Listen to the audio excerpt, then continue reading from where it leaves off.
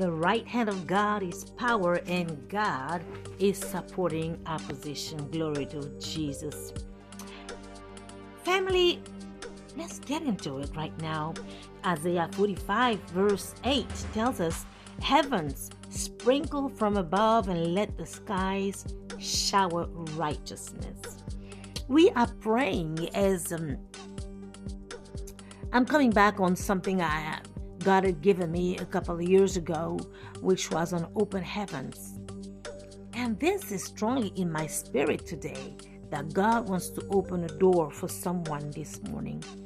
God wants to open a door of opportunity, a door that was long closed to you. There are opportunities that were not available to you in the past, but today they are yours. Amen. In Jesus' name. Maybe it's a desire that you had to invest in a business, to invest in some stocks, and the opportunity is going to present itself to you today. As I'm speaking these words prophetically, I am releasing the manifestation. The thing that did not exist, I am calling out the things that are not into existence today in your life, in Jesus' mighty name. I'm calling those things forth into my own life as well. But as the gift of God is given for the blessing of humanity, for the kingdom of God, and not to be consumed on the prophets' lives, it is for me to share with you.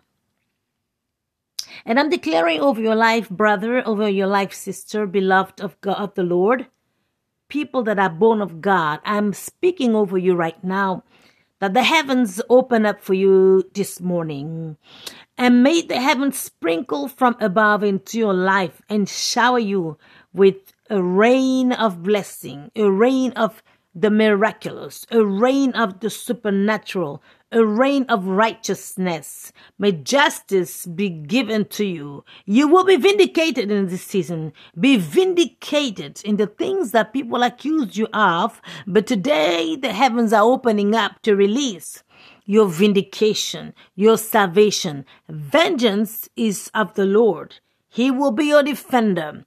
This battle is not yours, but God is fighting for you. Emmanuel, God with us, shall be with you. He will overshadow you wherever you go and give you the victory. Begin to trample on serpents and scorpions this morning.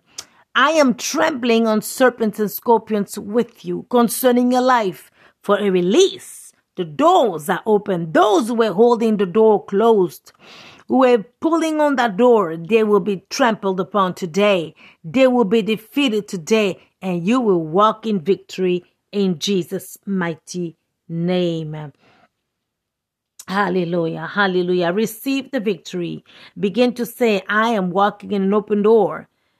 Where you were rejected in the past, you will be welcomed. Where you were denied, you will be accepted. Decree today, I am blessed. The favor of the Lord will surround you. Yes, that is what you need. All you need is the favor of God. The favor of God opens doors. Hallelujah, that no man can shut.